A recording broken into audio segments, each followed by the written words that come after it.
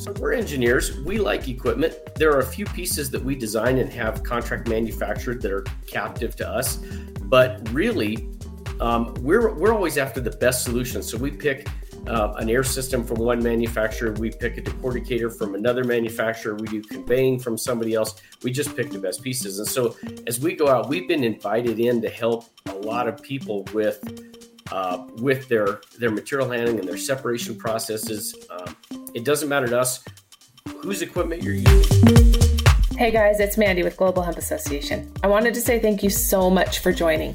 I'm excited about the opportunity to build a relationship and connect this supply chain. I mean, after all, that's why we started the association. Our association was built on the foundation of connecting supply chain, building relationships, and helping you grow your business. Anyone from farmers, manufacturers, and distributors, people that are passionate about the supply chain, and those creating products selling into biofuels, plastics, textiles, construction, and building materials. Hello, we're live. Hi, Shane. Hello, how are you? Great. Thanks for having us on. We're excited to be able to participate. Yeah, I'm excited to have you guys. Okay, before we get started, I want to give everybody that is part of GHA and part of our association a huge shout out and a thank you. We did a little spiel in our newsletter. It's been exciting to see how many new members we've had come on, and I just want to say thank you for all of your continued support. For those of you that are not members, I encourage you to get involved, to go to our website, globalhempassociation.org. We are in the middle of restructuring our website, which is cool. We're going to give a lot of login information for extra data, our seed trial data, all of our interviews, and also a member connect tool that's a little bit more robust. So that'll be really awesome. But before I ramble on anymore, I want to pass this over because I'm really excited about what you guys are doing and what you guys bring to this industry. And more importantly, I'm excited to talk about the scale that we just kind of started talking about behind scenes. And so before we get started, Shane, you want to give a little intro about who you are and what you do and how you got into this industry? And then we'll pass it off to Bill. Well, we've been on the wild hemp roller coaster for several years now. Hemp Processing Partners started off processing primarily seed. We then moved on to separating sticks and stems and seed from the flower, so you could get a good extraction ready flower. We then moved on to decortication, and we've just been following along as the industry's developed and new products have come on as far as offtakes that people need and things like that. We're primarily an engineering company. So I'm a licensed engineer here in Colorado. We have another licensed PE on staff as well. We have been in the agricultural processing world for, probably 18 years now.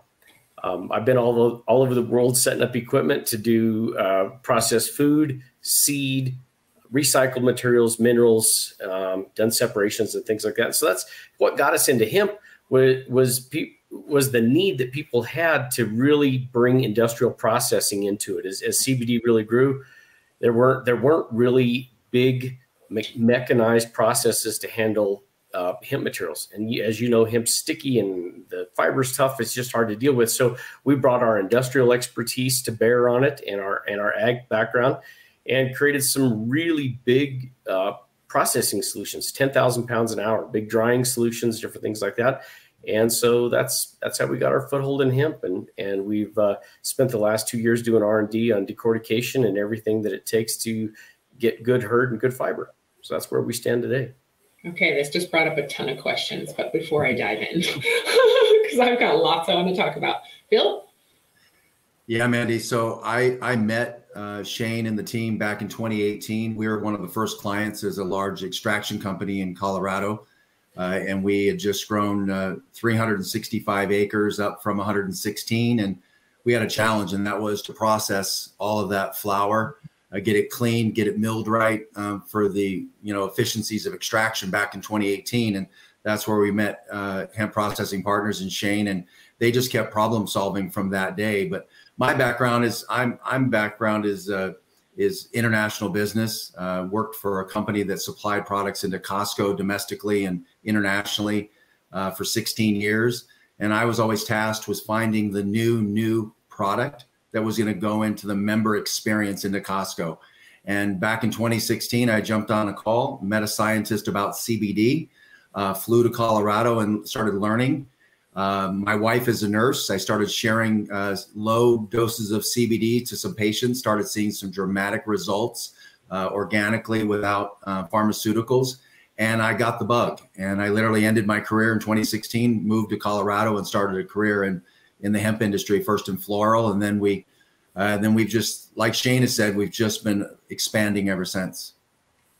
Awesome. Very exciting. Okay. So I want to talk a little bit about your team, right? And the depth of the team. And what excites me is the experience outside of the industry. We get often talking to our own industry and our own echo chamber. And so you guys talk a little bit about, Shane, specifically the ag side, right? And the scale of ag and where the hemp industry is compared to where it's going.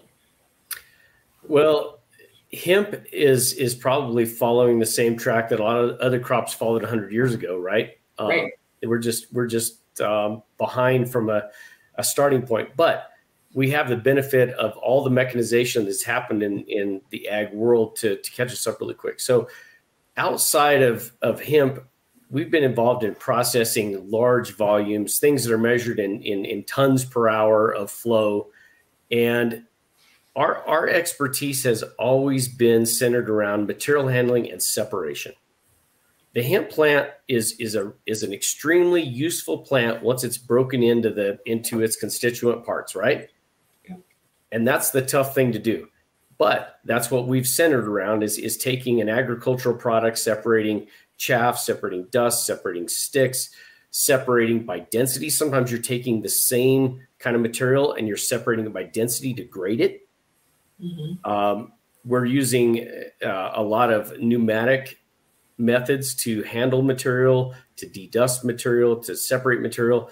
So outside of hemp, we have some really good manufacturers around the world that have been working on these things for decades. And so what we have to do is reach out into that industrial world and pull out the pieces that fit for that specific operation in hemp. People a lot of times want to buy, this has been from the beginning, they want to buy the hemp machine. You don't buy the hemp machine. You might buy a system of machines that gets what you want. But the thing about hemp, it's so super diverse and good for so many different things that the system today won't be the system tomorrow. So we might develop a system today that makes just outstanding animal bedding and great insulation. But we know that plastics are right around the corner. We know that oil absorbents are going to be super useful. We know textiles are going to grow as we heard in Montana. There's a great pent up demand for hemp to supply the textile industry. So as engineers, we get excited because we know there's going to be it's not just solve a problem today and then just sell that solution. We know we're going to get to work on this for years and years and years and come up with new cool things to do with hemp and new cool ways to make that fraction to go into somebody else's manufacturing process. So we're going to see this follow the track of a lot of other ag commodities, and we have good connections in that world, and we'll pull all those resources we can as things come up. Yeah, I had somebody gave some statistics the other day at one of the conferences about the size of the industry and that it's smaller than spinach. Hemp industry right now is a very small industry compared to what its potential is, right? What I'm curious about, when we're seeing so few acres planted across the U.S., even in Canada, what's a time frame, Bill, on scale of this industry, and what are we expecting as you guys are building equipment and you're really handling or looking at demand or need to fill the supply into consumer demand? Yeah. What are we looking at? Well, with inflation, it's no longer a $64,000 question. It's probably a $3 billion question. I don't know that anybody has the answer to timeline. I'm a historian. I'm a macroeconomics by trade. So I look at the history of the steel industry. I look at the petroleum industry. Shane just referenced, an agricultural industry called the ethanol industry. So if we look at the history of ethanol, we look at the history of some of these industries, we can try to put into pro forma some timelines. But we're in a very interesting industry, right? Because this plant was first demonized for 100 years, but yet it's been used since the Bible. So it has all these uses. And it could be very disruptive in some very stable, large industries that are going to be, not so easy to want make that transition until they're ready to make that transition. I come from very large industry. So I'm used to when you're challenging when you're the new guy on the block, which hemp's been around forever, but because of our timeline, we are the new crop on the block. We're challenging some very large industries. And so we have to be creative on how we integrate and grow and not and get along, and quite frankly, and yet be bold and pursuant to what we know is to be true, right? So to answer your question, as I tell everybody, listen, if you build it, they will buy it. Meaning if you build large scale decortication, two things are going to happen. One, we have plenty of offtakes domestically and internationally. That's my background. I'm talking more around the world probably than I am domestically in the United States right now. That's the first thing. The second thing is I'm a huge advocate of the farmer. People that know me in the industry know that usually my boots have been on the ground in many, many hemp farms across America and outside of America. And so the farmer has to feel confident that if he does grow this fiber grain crop in 2023, A, it's going to get processed, and B, it's going to get bought. And I think it starts with you got to build scaled processing to show the farmer and to show the markets that we're serious. Okay. Yeah, I believe that too. I think the processing has to come first. We've all talked about chicken or egg with hemp, but you took the words right out of my mouth. We need a couple of bold movers, people that will put the processing in place, people that will actually pay farmers for a crop and create bales or bags of product, right? If you want to go to Levi's, you can't go to them with 3 bales of hemp and say, hey, we're going to scale up pretty fast. You want to create a line of clothing around this? They want to see a warehouse full of bales, and then they might talk about it, right? So there are a lot of companies in that situation. So this industry is looking for a few bold people that not only have the drive and the desire, but the money, right? Mm-hmm. In hemp, the magic word is funding. That's the topic of every conversation. Sooner or later, it comes down to funding. And so Bill and I are always on the hunt for that mentality that says, I'm bold enough to be both the chicken and the egg. Yeah, it's that getting out in front, this innovative piece, right? Where we've really got to be able to play with it. Okay, so this is really why I brought up scale, right? Is what are we looking at for that? What does that look like for that ideal size, to scale into the industry? I think that, and this number has been thrown around with a lot of different equipment manufacturers. It's really not captive to us, but 10,000 pounds an hour, right? When you're processing at a scale of about 10,000 pounds an hour, you're a real industry. You can run that 3 shifts a day and move a lot of material through there. So I think that that's a good number to throw around for a real industrial size scale. And if you have a facility that'll process 10,000 pounds an hour, that facility is going to, depending on how many shifts you run, it's going to be a 5,000 to 15,000 acre facility. That's not a lot of farm acres, right? I live in Weld County, Colorado, which is the most productive ag county west of the Mississippi. We're a big county. If you put 50,000 acres of hemp in here, you really wouldn't displace much other crop. 50,000 acres in the scale of American farming is tiny. So we need to be thinking, I believe, in 50,000 acre chunks. I know the figure's been thrown out that we need over 500 decorticating facilities that'll do 10,000 pounds an hour to satisfy the need. In my personal opinion, to get to what's critical mass to make our industry move, there need to be a minimum of 10 facilities at that scale before real industries take us really seriously. I think that this was eye-opening to me when we were in Montana, right? That facility processes or can process 20,000 acres. That's small agriculture. That's not very big. And which makes it easy to get farmers, right? Because you're not asking everybody to convert every acre. You just put it in your rotation and we'll have enough acres. But it's been very difficult, right? It's this chicken and egg, right? And like you said, having someone that's bold, we can't hardly go out to farmers and say, hey, get out there and grow if we don't have proven offtake or proven stable processing, right? Mm-hmm. And I think that those two things come hand in hand, where you guys have really, found this lane and this niche in this industry to provide a service that is, it's needed. We need as an industry to align with these existing organizations or practices.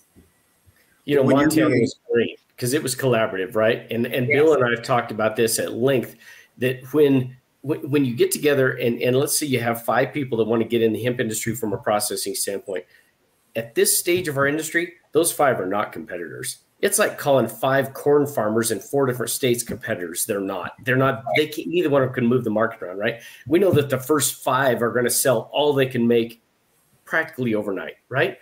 So what we want to do is get people to look at each other and say, you know what, we need each other. We need to compete to be healthy, right? Competition's healthy, but at the same time, we don't need to knock each other out. We need to build each other up. When we went to I&D and they opened their doors and they brought people in, you could tell they really get it. They've been in this long enough to know that when they go to sell material, it just sells out almost instantly. And so they don't. In order to get a big contract, they have to work together. That's right. That's what it takes. Everyone does. Yeah. So we're engineers. We like equipment. There are a few pieces that we design and have contract manufactured that are captive to us, but really, we're always after the best solution. So we pick an air system from one manufacturer. We pick a decorticator from another manufacturer. We do conveying from somebody else. We just pick the best pieces. And so as we go out, we've been invited in to help a lot of people with their material handling and their separation processes.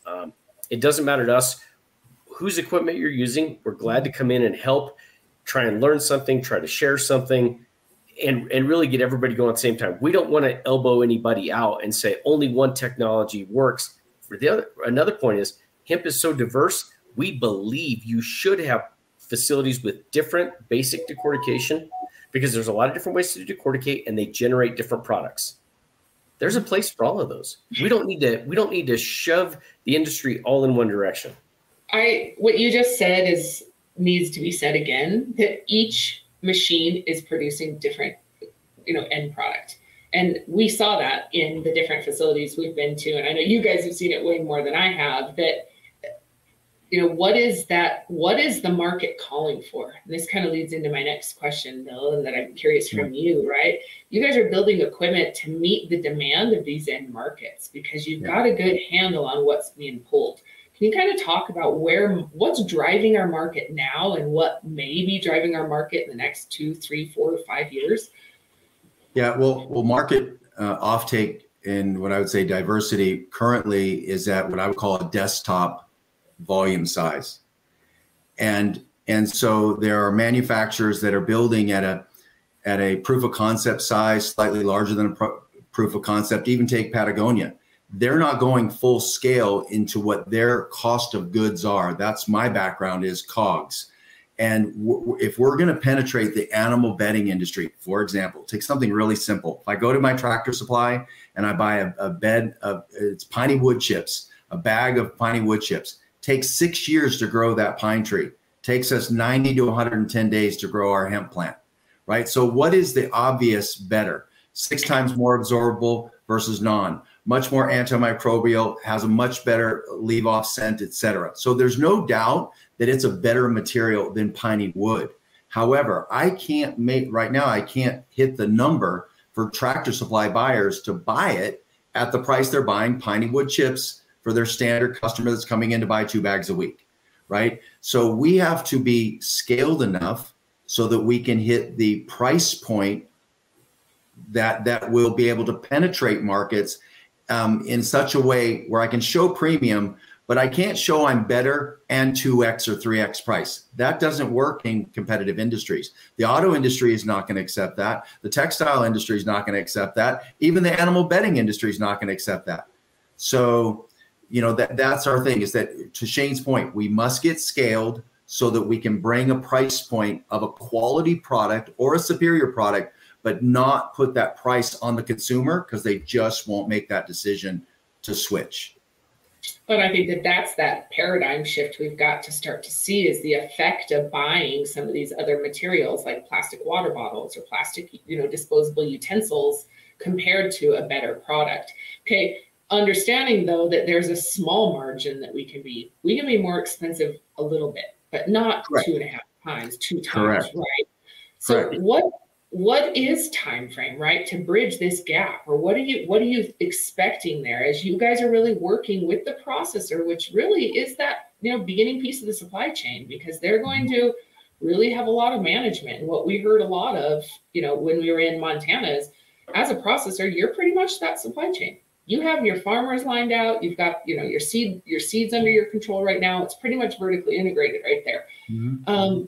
So yeah, how do we bridge that gap? Or what's equipment and size of equipment? Well, also let me yeah, go ahead, Shane, and then let me jump in.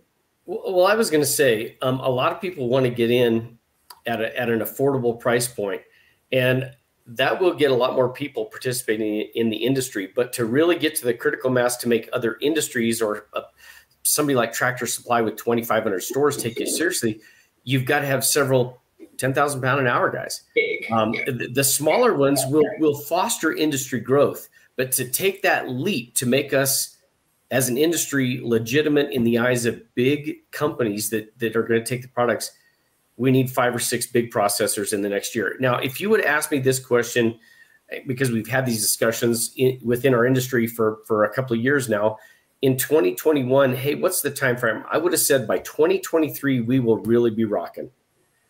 But I would back that off right now. I don't think we're going to get there until 2025 or 2026 because we've had so many people explore doing it and then end up with funding problems because they know their funding guy's brother-in-law lost $1 million on CBD and so invested $25 million in an extraction facility. And now it's sitting idle, and that CBD stigma is hanging over the financial side of this thing, right? Okay. It's so bad. It is absolutely not related to the products we're doing because the great thing about the industrial side, we have no regulatory headwinds except maybe building codes with hempcrete, but nobody's outlawed using it for clothing. Nobody's outlawed using it for pet bedding. So the regulatory headwinds are low, but the financial stigma is hanging there. And I'm not trying to be pessimistic, but I think realistically, we've got 2 or 3 more years of fighting that battle until 2 or 3 people jump in and somebody like Warren Buffett says, yeah, it's okay to invest in hemp, I guess. Well, and I think that it is going to take someone or some big move that is made that people respect and follow to be able to almost change perspective on consumer side. But Bill, your feedback, and then I want to dump into the type. Well, our background with industry is you typically are going to have a first mover and then fast followers.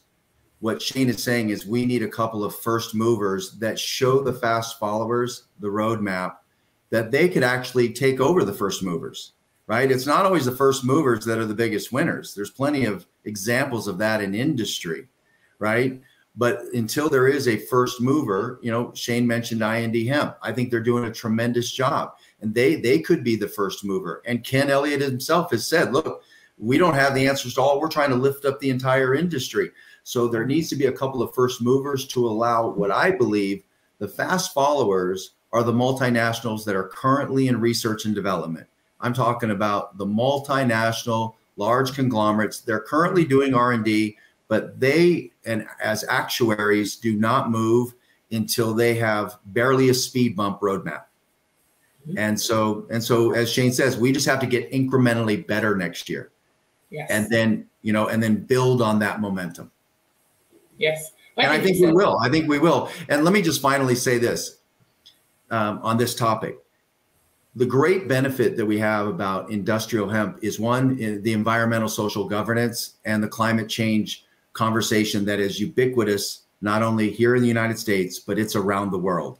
And you have, the climate change meeting coming up in Sharm el-Sheikh, Egypt in November. There is going to be a meeting of nations talking about climate change, smart commodities, alternative carbon sequestration. How can we greenify? How can we help with the climate? And so all that conversation, as we all know in the hemp industry, we are one of the prime shiny crops to check a lot of those boxes. And I think the more that we get involved in those conversations will help us grow our manufacturing industries, right? Because if I got carbon credit takes that I could pay a farmer incrementally higher for carbon credits because Nestle's buying the carbon credits, well, now I get to take the crop and put it into textiles. I get to take the crop and put it into biochar or hempcrete. You see what I'm saying? Well, yeah, and I still think the carbon credit thing becomes interesting topic, right? Who gets that carbon credit, the farmer or the manufacturer, and where is it distributed along that process? And I think that it becomes also a little bit intimidating for farmers. So I think that until it's figured out, I think that there's major opportunity, but still, it's still a topic that, makes, but it's exciting to know that it could be that subsidy that hemp needs in order to compete with these other crops initially. Well, yeah. I think from a competition standpoint too, it's going to be interesting to see how well we as an industry can market the environmental benefits of hemp as well as the performance benefits. So if you displace a product, we've got horses, so we go through a lot of, I don't know how many bales of wood shavings I bought in the last 25 years, but it's a lot. So we switched and started using hemp, obviously. And the only problem is it's a little hard to get, but it lasts probably 3 to 4 times longer with, quadruple the odor absorption. The difference is substantial. So now that we're users of it, if you said, you know what, we're going to have to up the price on that. You're buying that bag of shavings from Tractor Supply for $8 a bale. This stuff's going to be 20. We'd say, okay, good. It's still cheaper than shavings. Sure. We know that now because we've used it, right? Yeah. We wouldn't have known that from day one. If it was $20 and shavings were $8, we'd have probably bought shavings. But we know that now. So our industry will, I think, be able to incrementally get a better margin on products once people have used it, because you can't get us off of it now. Now I'm willing to pay to stay in the game, right? Sure. And I think oil absorption, for anybody who's played around with hemp, if you've got hemp to play with and soaked up oil with it, it blows your mind. Nothing soaks up oil like I'm a car guy too, right? So I spill oil on the floor and all that kind of stuff. And so that's one of the first things we did was start playing around with absorption tests. So we've got data on absorption times and made it fairly scientific. And if you offer me the choice, I'm obviously willing to pay more now. Yeah. But when we get to the scale that gets us in cheap enough to get the guy to try it. This is a good point. Cortland said something earlier, avoid competition and heavy regulations, whereby regulatory authorities can prevent entry due to lobbyists, right? As we scale this, we understand the benefits being in the industry and talking about it, but who are we talking to and where are we entering to gain the traction to avoid this? And I always say all the time, like, it was banned for a reason. These big industries that were now budding up could be viewed as butting up against. Like, this is where I want to be careful. I think that this is an opportunity to collaborate or to provide them, like you said, the carbon credit that benefits them. Correct. We've had some conversation with oil guys. Yeah. They have a very tough battle to fight to get a good reputation, right? If you're an oil company, getting a good reputation is almost impossible, right? Yeah. So they want to use the most environmentally friendly thing they can do in any part of the process. So if you say we can help you clean up drilling sites, clean up drilling mud and all that kind of stuff with hemp, which is extremely environmentally friendly, now you've got what's historically been a polluting industry with a bad reputation dragging you along to make them look better. So that's one way. We're not displacing oil. Right. But we are getting help in moving the product because we can make their process better. And I think you're going to see the same thing with some plastics guys. They're not going to disrupt big oil in any significant way with hemp for a very long time, right? But if you're a plastics guy and you can blend in 30% hemp or 50% hemp and really improve your marketability, I don't think you're going to have to worry about fighting with traditional plastics guys. You're going to make traditional plastics guys your friend. Well, and I think that that's just it, right? Also, these big industries that, are producing that could be potential competitors, right, are also need the demand from the consumer side is so much more focused on sustainability, and they're aware of it. Like you said, Bill, I mean, it just goes back to this full circle of value. Well, I think to Cortland's point about lobbyists, that's a real, I was in the nutrition supplementation business for 30 years. That's how I found CBD as a supplement.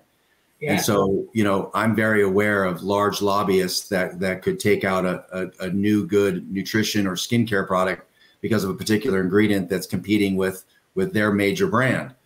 So by the same token, having hemp fill white spaces without threatening lobbyists is, I think, the way that we continue to go about this, right? So like Shane says, make them their friend.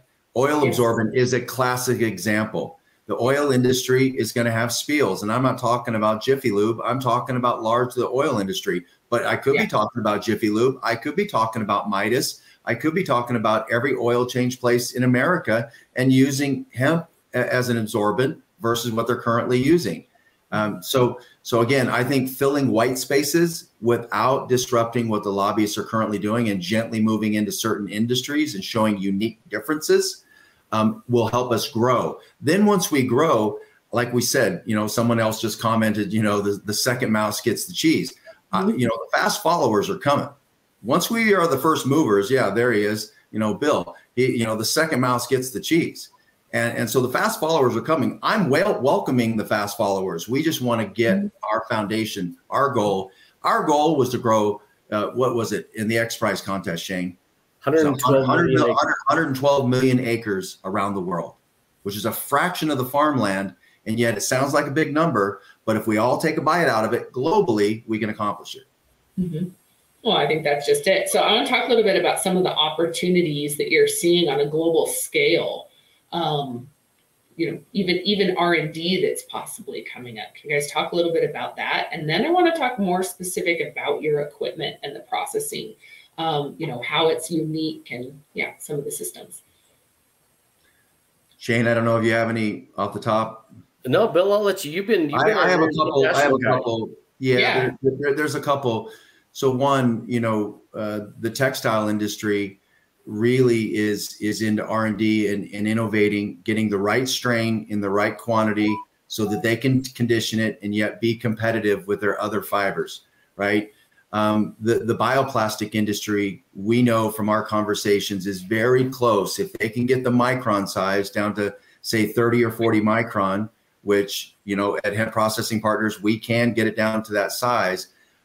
You're now looking at extrusion opportunities and scale to make the one-off plastic uses, that plastic bottle you're currently drinking from, Mandy, be replaced by a bioplastic using hemp from a micron small enough to be able to put it in the extrusion molding. That's very close. That's where I'm talking about a multinational is doing the current R&D to totally retrofit the petroleum plastic bottle that you're currently drinking from and make it a bioplastic that's biodegradable, right? That's very, very close. And then you look at biofuels, the conversations we were recently having. Biofuels is very, very close. But again, what do they need? They need scaled feedstock in order to make the economics work. And then we can start to get government subsidies on a biofuel. So these are just three simple examples, but they're very close. But they're working on desktop applications, and we need scaled agriculture, scaled processing, so that they can now work on their cost of goods to the end consumer. Yeah, at least reducing the cost for sure so that we can compete, right? Correct. So is this what you were mentioning when you're talking about the international developments like Costa Rica and South Africa?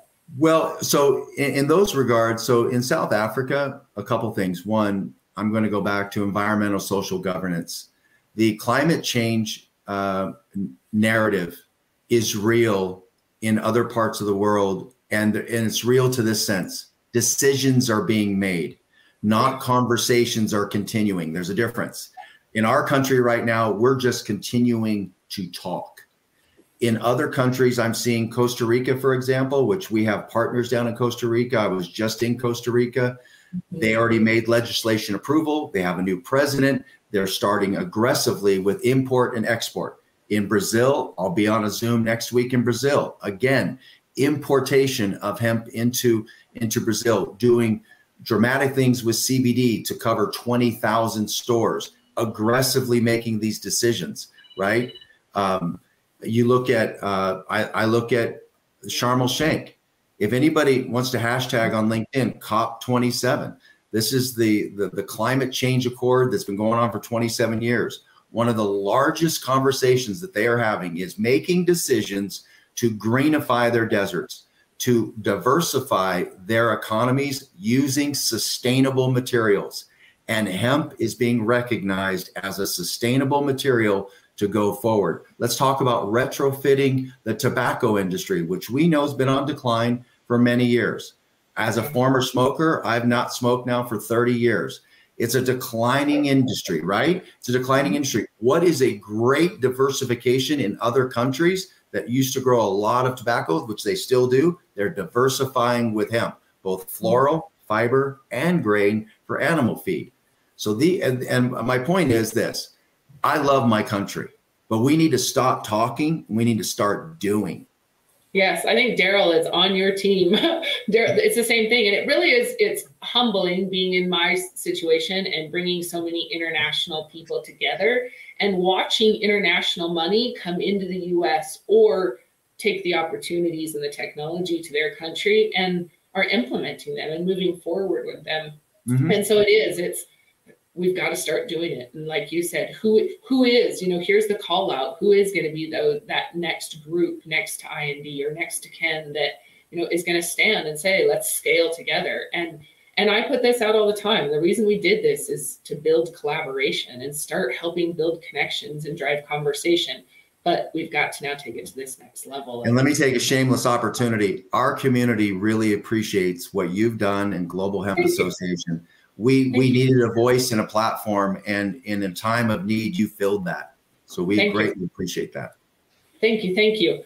Okay, so this is obviously my passion. My background is doing exactly this and bringing people together. I thrive on watching people connect.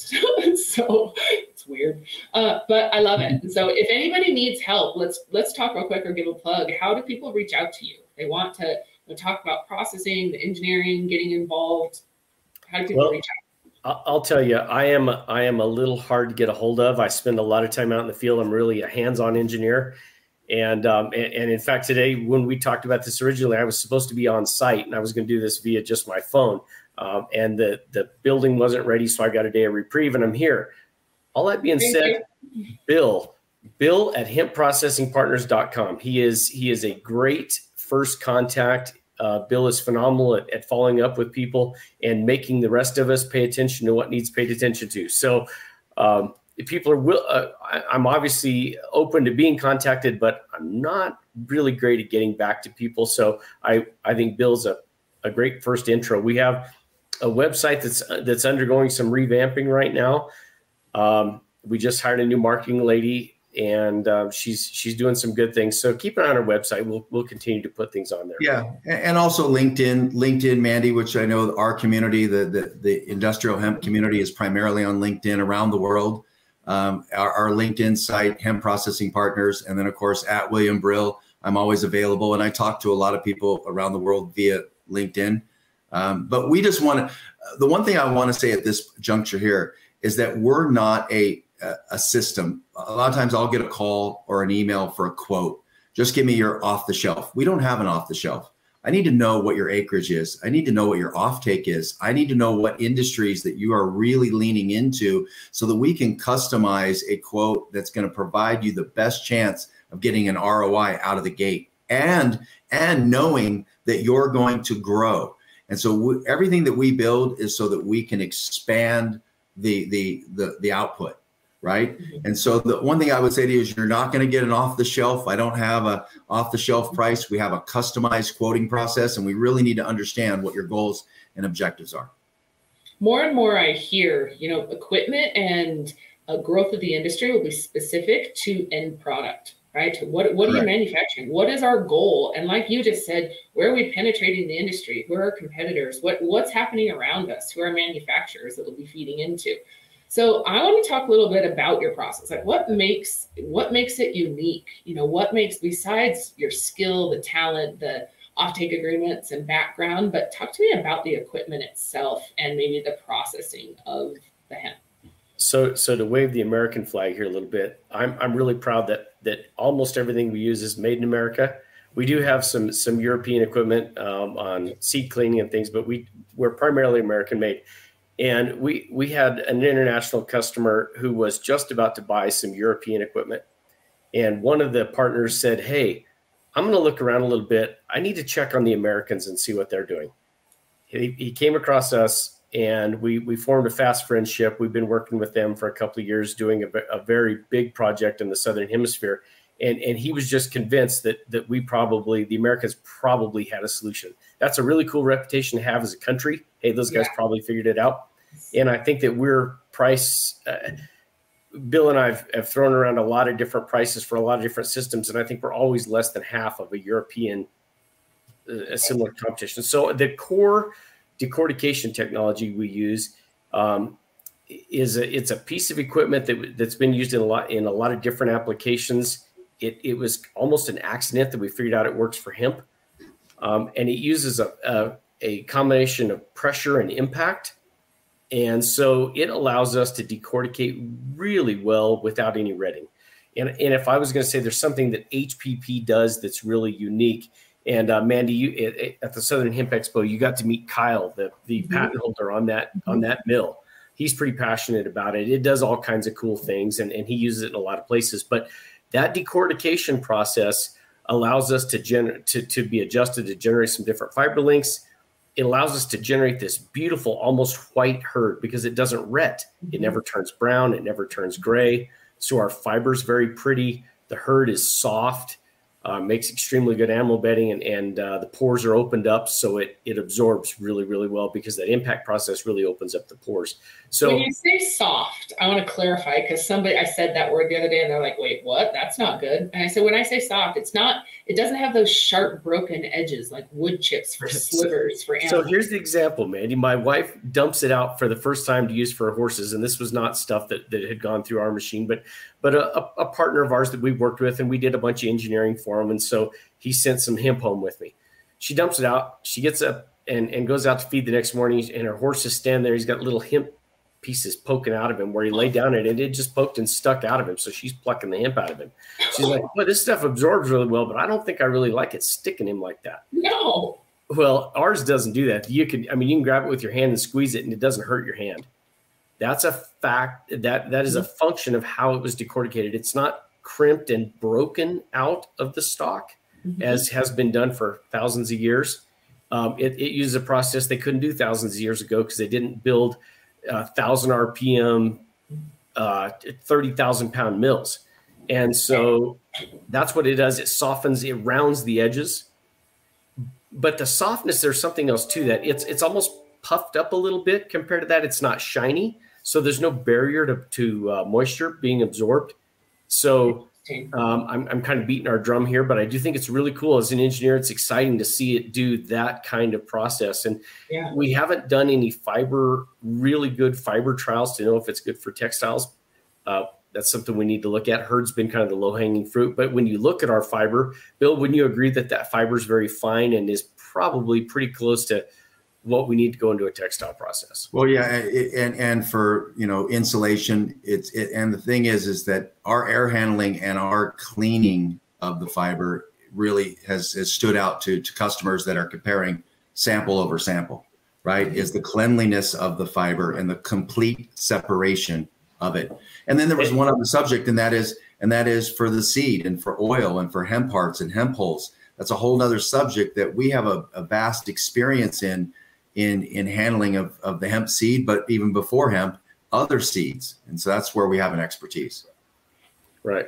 Shane, did you have something else you wanted to add too? Well, I was just going to say that herd cleanliness is a big deal. When it comes to animal bedding, you don't want them, they lay down and they breathe it. You don't want little fine fiber and you don't want dust in it. And what we do, because we adopted some of the same processes that we were using to clean flour for extraction, we're doing a lot of air separation and air handling. And we took some of that technology and added another step to it and have gotten herd that has virtually no dust and no fine fiber in it. So whether you're making hempcrete or you're making animal bedding, they both want that really clean material. And ours is phenomenally clean. It really is. I've never sent a sample to somebody that I didn't get the response back that, hey, this is the cleanest we've ever gotten. Yeah. So we think that's something to really tout. Okay, so I want to talk to you. You mentioned textile grade fiber, right? Textiles is such a broad term. And there's a big difference, and just like what you said, in what we're processing. When we see Montana's fiber quality or fiber crop that they were getting ready to harvest with little tiny stalks, and they were almost hollow with all fiber, compared to these bigger stalks that we may be processing, looking for a hurd production, more hurd, right? The textile grade fiber, all the fiber potentially will be used, right? It's a matter of what market is it going into? Is it these non-insulation or these insulative mats, or is it the, erosion mats versus a high-end textile or a garment itself? And so I think the broad term textiles is pretty challenging because fiber is fiber. If I could jump in there. So again, my background is working with the customer to work on the spec that they need. For example, when you mention textiles, and if people think of carpet, they have one thought. If they think of fashion and they think of Bear Fiber and Guy Carpenter over in, the East Coast, he's going to tell you something very, very different. And I think it's working with, that's what we do, is we work with the customer to really nail his specification. And then we're going to source different varieties. That's why what you did with your trials is so important. What New West Genetics is doing is so important. What we're currently doing to find the right varieties that are processed to meet the end customer's specification, whether it's fashion or it's carpet, whether it's nonwovens or it's insulation, right? And so I think that's really where we started. And that's why I say it's really a consultative process. And we're really talking about the solution you're looking for. And then let us as engineers go work on the solution. Yeah. But I really think that's, again, kind of back to what we said. Oh, I think you froze for a second. You good? Yeah. Okay. I'm making sure I didn't lose anybody. I think that goes back to what we said in the beginning, right? Equipment is going to be manufactured and scaled to meet end product specs. Can you talk a little bit about some of the challenges you hear from, equipment users, so processors, as well as consumers, to the difficulty of processing hemp or the difficulty of finding or meeting the spec that they're at? So there are a couple of facets to that.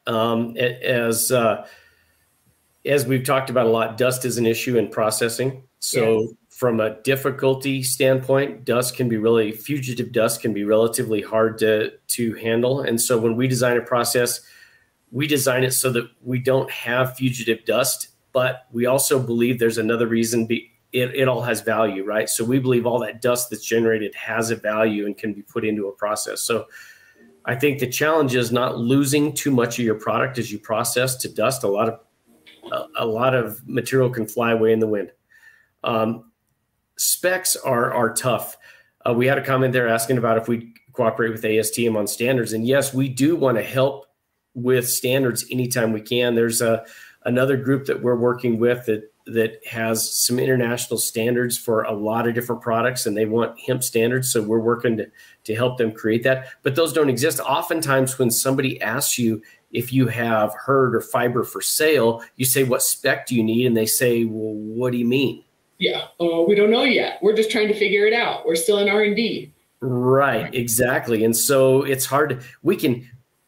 You can say you want to hit a spec. So the spec, let's say the spec is 1/2 inch long hurd. Can you get 1/2 inch long hurd? Yes, we can. Well, really what I wanted is 1/4 inch. You don't meet that. Well, if you want 1/4, we'll give you 1/4 inch. Does it need to have a certain amount of fiber content? Does it need to be a certain density? There are a lot of things that we as processors can tweak to get you there. We can't change everything, obviously, but there are a lot of things we can tweak. But the end user is going to have to help tell us what the spec is. Yeah. And if they don't know, the specific consistency of the component of the plant, then tell me what product you're trying to make. Right? Are you making T-shirts? Are you making high-end shirts for Nordstrom? Sure. How soft does it need to feel? Tell me your end product, because a lot of times this conversation is where it falls on me. And I say, what spec do you need? And they go, I don't know. You tell me. And I said, well, what's the goal? I had a lady from Switzerland about a month ago. She wants to revamp toilet paper. She wants to make toilet paper out of hemp. I said, great. She started asking me, so how are you going to make my toilet paper? I said, I'm not going to make your toilet paper. I'm going to make you the material that's going to make your toilet paper. Who's your toilet paper manufacturer? Well, I don't know. I said, well, I would start with Georgia Pacific. Call on them. Call Georgia. find out who your proof of concept manufacturer is, and get as much spec information to us, then we can start to give you the material they need to make your toilet paper. And the other thing about testing, so if you want to meet an ASTM standard, the testing is very expensive. The U.S. Hemp Builders Association has worked to get some building code approval. They spent a ton of money on the tests, and the tests are very, very specific and very, very narrow. So you don't want to just willy-nilly run a bunch of testing until they tell you really what they're doing with it, because you might end up spending $100,000 doing a test for a product nobody needs or wants. Well, I think this goes back to the scale of the industry, right? We can't expect a Ford or a Toyota or a Levi to come in and run a sample that isn't sufficient and clean, right? The amount of time and money that it costs them to break down their line, rebuild their line into a new material is so much more than those tests, right? Than those ASTM tests. And I think that this even makes it more critical on collaboration so that we can meet volume and quality to meet those specs. And yeah. It's going to get really important when we have, they talked about a trade alliance at IND. And when you get 5 or 6 manufacturers that say, you know what, this automotive contract is going to take 150,000 acres of hemp. None of us have that. But if we all pool together, we could combine material to go after the big 3 or Tesla or whoever we're talking about. And that is going to require all those different processing facilities to really generate a spec. Yeah. And that's when it's going to get super, super important so it's going to get important so that process or that spec can be transferred from one facility to another so that we can combine forces. Very true. You need to choose your entry, right? Further labs may not assist in collaboration. I think that this is it too, right? It's that chicken and egg, and where we really are starting to see organizations and companies lead by example to be that first step in. They see the need. And really it's so much more than fiber also. Look at the food aspect from the grain on an international level. And what's happening with the water and flooding is, and now cotton, like a lot of our cotton supply with Pakistan being underwater it's gut-wrenching. And so this is an opportunity that is so much bigger than the dollars and really the need for collaboration. It has to happen. Otherwise, we're all in trouble. Well, we're not going to attract the larger scale applications until we all come together, bring innovation, keep costs down, drive up some profits to the farmer, right? Have some sustainability for the farmer, and then drive costs down on the processing of the spec. That's our pathway, I believe. And then again, continually look for white space that doesn't disrupt large industries that have hundreds or in multiple hundreds of years of industry. They're not going quietly. They'll change when they're ready to change, and they're watching. But until then, we must figure out ways to fill white spaces that don't currently exist and that don't disrupt too quickly, in my opinion. Or allow those industries to use hemp to be more sustainable, like with the oil cleanup, right? Using it. Correct. Then we're working side by side. We support each other. We are not competing necessarily. And I'm seeing that more and more, and less of it being like, hey, we're going to take it all out. And I think, and part of that is because of ESG and because of the carbon sequestration benefits of hemp, and because it's a green friendly commodity. It's such a good conversation for those multinationals to dove into their structure, right? And that works for them. And so I say we need to champion more of that. Yeah, absolutely. Okay, well, we're about out of time. I saw Bill said that the ASTM R value test for hempcrete is $600. No one has done, I lost that comment. No one has done that test yet. That's interesting that it hasn't been done yet, but I would be curious too, when we talk about bringing hempcrete into standards and building those standard development, the difference in the test versus the actual standard. I'm not sure what those differences are, but like you said, I've seen. Well, each regulatory body recognizes a certain testing standard. And so the International Code Council writes the International Building Code, the International Residential Code, the Energy Conservation Code that has to go into buildings. And so you have to make sure that the test is what's is what's needed to meet a specific building code. And I think that they've done some good testing for our values that's gotten that accepted into the International Building Code, but there are more tests that will follow to allow that use to be broader within the code. And so I think that textile manufacturers are going to have tensile strength requirements, diameter requirements, different things like that. Mm-hmm. Each industry will have that, and hempcrete itself will probably evolve with one or two big players. Maybe people like Hempatecture are going to say our standard for hempcrete is a particle size that's this wide and this long, with this certain maximum dust content and things like that. So sometimes they'll set it, and then if they set it, and then people who make binders adopt that, now you've got a binder guy and a user that say this is the spec we want, and then that will kind of become a de facto industry spec as you go around it if it's not a performance issue. So we're going to see specs come from a lot of different directions. Some of it's going to be consumer driven, some of it's going to be manufacturer driven, some of it will be regulatory driven. You know, you just had something just popped into my head, and I'm just aha momenting about this. You know, there's been a lot of conversation about what will happen with these companies as we're developing this industry and the byproduct of the fiber industry becomes hurd. But really, when we're seeing what we saw is the low content of hurd in that fiber that's being produced for a textile grade fiber or for a garment fiber. And so really, we're seeing even separation in processing to meet that spec completely from farm to process. That entire process is different, which follows the corn and soybean, routes that, equipment was manufactured to harvest a certain genetic, basically. Yes, a certain crop. And you're exactly right. And that's why to the earlier point, you may have 3 different lines in your facility, all processing different varieties for different offtakes, for different industries, textile, hempcrete, and maybe a bioplastic, right? 3 different. And you're right, because the varietal that I came from, the varietal that's over my wall, the stalks were as big as a football, right? With lots of hurd. How do you harvest that though? When you look at harvesting equipment on big scale, and that's in 2018, Mandy, it was a sharp machete. Yeah, literally. Like how do you get out there and do that? And so it was a sharp machete.